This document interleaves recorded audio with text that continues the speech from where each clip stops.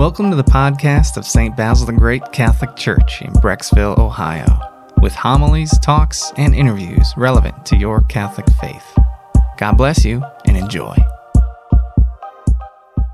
In many ways, this week, I feel like the first reading where we hear him saying, the prophet saying that God put his word to be spoken in his body, and this prophet was trying to hold on to it and not share it. It was kind of oozing out of him, and he finally just had to open his mouth and let it speak.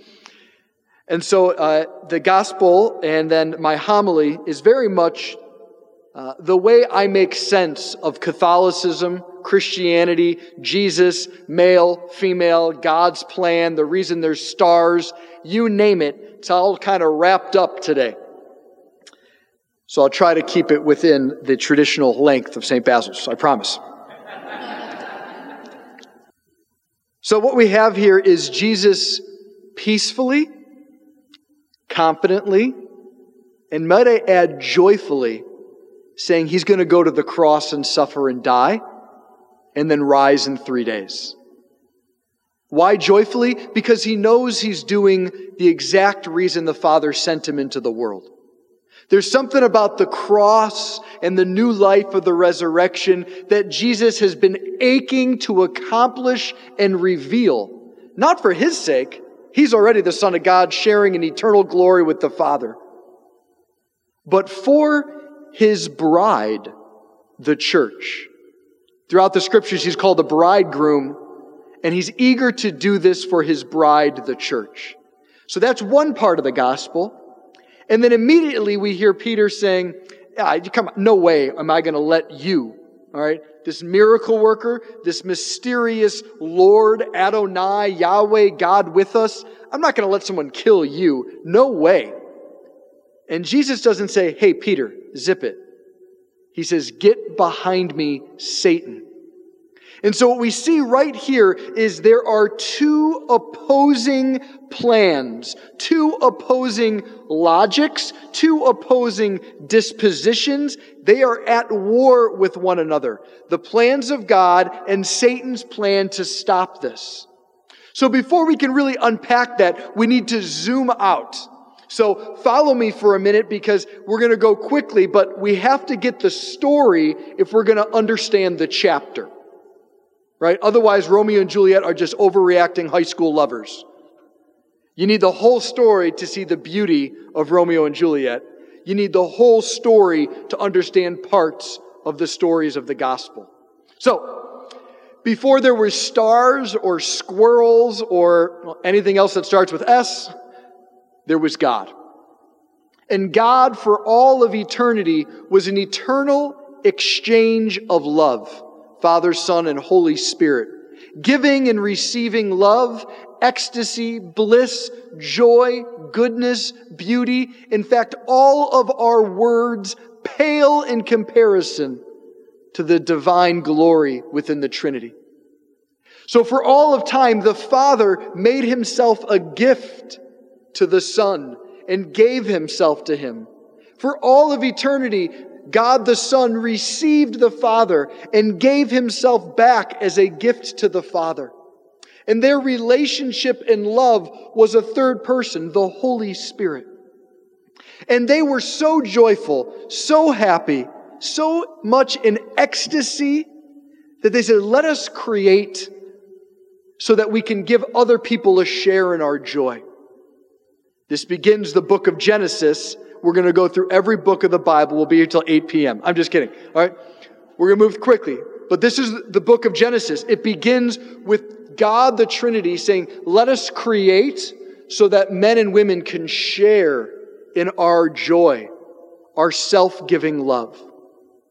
So when you take this invisible divine mystery and translate it into creation, it shows up as Adam and Eve as a married couple. Adam and Eve, before there was sin, they were sharing in God's life. Theologically, we call that grace. So they knew in their bones that they were in the image of God and they lived for each other. Adam knew Eve was entrusted to him, and he gave himself to her to care for her and be a gift to her. His whole life wasn't me, myself, I. It was you. And she, conversely, knew she was entrusted with Adam, and her whole life was not me, my wants, my plans. It was you. And it says in the Bible, the two became one flesh, and it was this communion of self-giving love that helped them understand what God was like and understood the meaning of their existence. We exist to give each other love, to give our life away in self-giving love. Genesis chapter 3, what do you have right away? The devil shows up already. And he realizes that Adam and Eve are going to reveal the divine life through their self-giving love. And he needs to stop that so no one else can know about who God really is. And says in the Catechism of the Catholic Church, which is a big old fat book that teaches what the church teaches for 2,000 years. You got any questions? You go to the Catechism. It's going to answer it for you. Right? In there it says, the enemy of human nature caused Adam and Eve to conceive a distorted understanding of God. This distorted understanding led to fear in their hearts, and so they disobeyed God's plan. Right? What happened? Well, instead of being a generous, life-giving father who's giving him whole self to Adam and Eve and all of creation, the devil says, he's holding out on you. He doesn't want you to thrive. He wants to hold you down. And so Adam and Eve became afraid of God, and they ate the forbidden fruit. They fell from grace, which means they were no longer sharing in the self-giving love of God. What happens now? Well, cue most of the human history. Man and woman now live not just with each other, but everyone in calculated ways and self-preservation. The number one thing now is to protect our egos, ourselves, our reputations. Right? We hear people say now, marriage is 50-50. It's calculated. No longer is about self-gift. It's now about, well, what are you going to give me in exchange?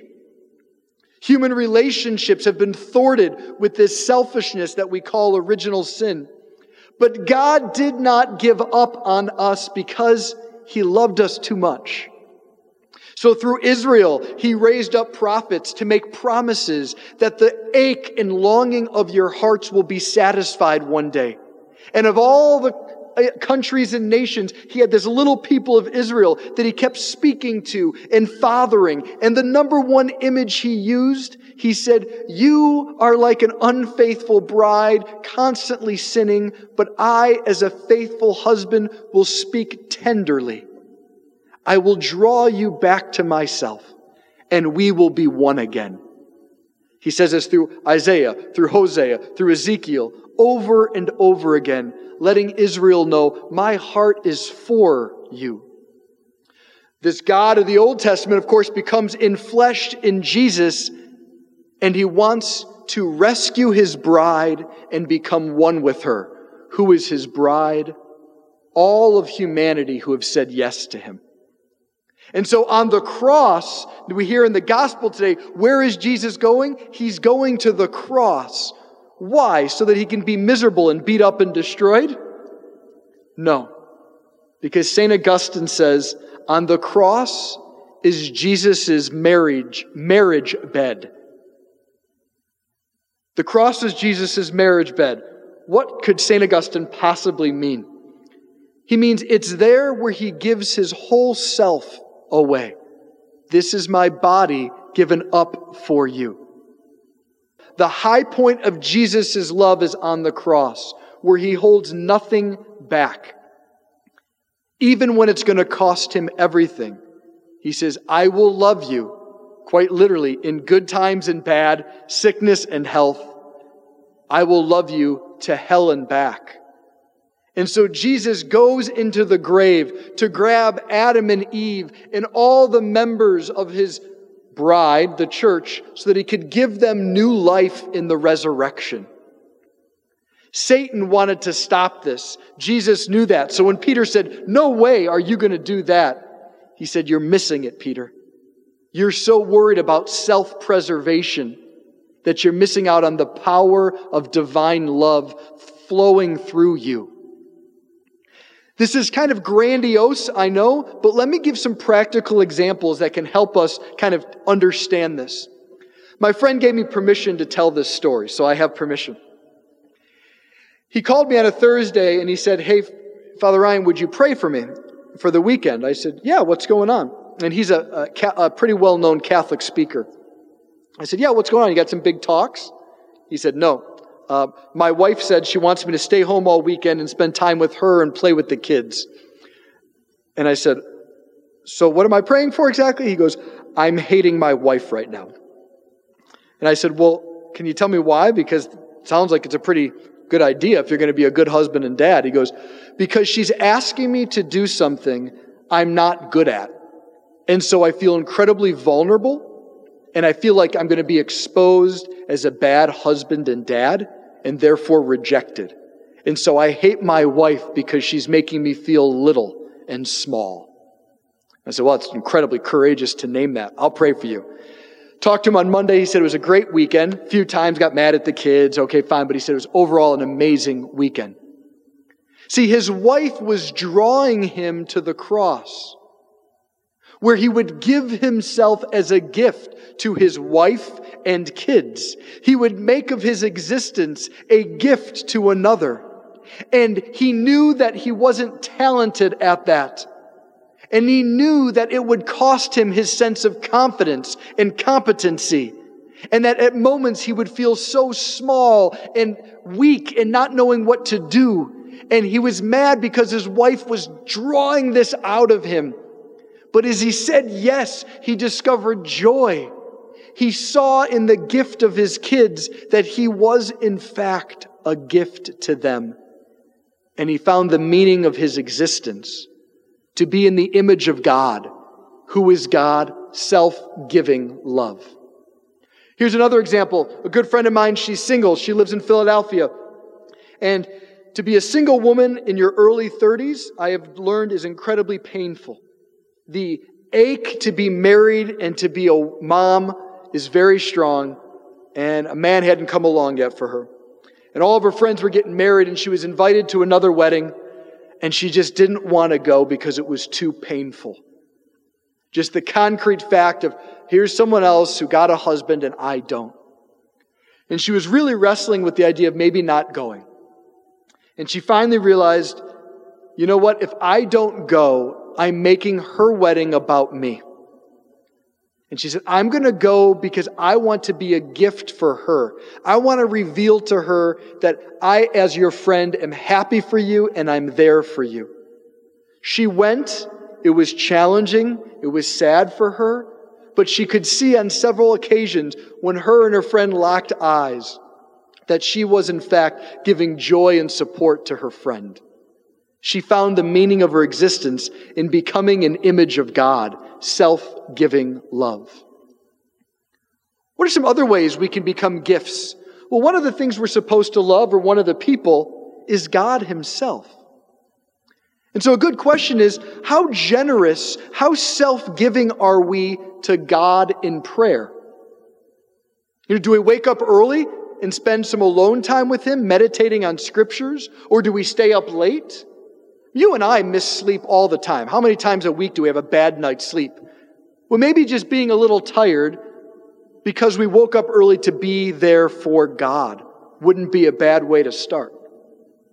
About 2 hours away, there's a parish in Pennsylvania where the pastor asks all the men of the parish to once a week wake up at 3 a.m. and do a holy hour in their home because the devil's stronghold is at 3 a.m., this priest teaches. So he says, I know you're going to be tired, and I know it's hard, but I'm asking you to sacrifice that and make your life a gift to God and pray for our families and our parish. You know what's happening at that parish? They've tripled in size over the last 10 years. Why? Because people have made themselves a gift to God and stayed open to however the Lord wanted to use that gift. Today in the petitions for Mass, we celebrate 2 50th wedding anniversaries. Marriage is the lens by which we understand God. Total self-gift. You give a lot of parts of yourself as mom, as dad, as friend, as child, as brother and sister, but only to your spouse do you give everything. And that is why marriage is the revelation, a little window into the heart of Christ and into the Trinity itself. And so we gather on Sunday to do what? Well, to remember and enter into the story God has been writing with all of humanity. And to recognize the ways that we have listened to the wrong voice. We have participated in self-preservation. To say, Lord, forgive me, heal me, and fill me with your self-giving love so I can have a taste of the ecstasy of the Trinity even on earth. And we come forward. This isn't just an idea. We come forward in a little bit and we receive the one who says, this is my body given up for you. We consume him and his power transforms us so that we can love with his divine love our enemies, those who are hard to love, but above all, our homes, our workplaces, nowadays on Zoom or Skype, wherever we need to make ourselves a gift. We don't ask, what do we get? We say, I am here for you. That makes the world Christian. It makes it human. It also reveals the face of our God. We hope you enjoyed this audio from our parish. You can find other homilies, talks, and interviews at our website, basilthegreat.org, or by subscribing to this podcast in your favorite app. Just search for St. Basil Catholic Church, Brecksville. St. Basil the Great, pray for us.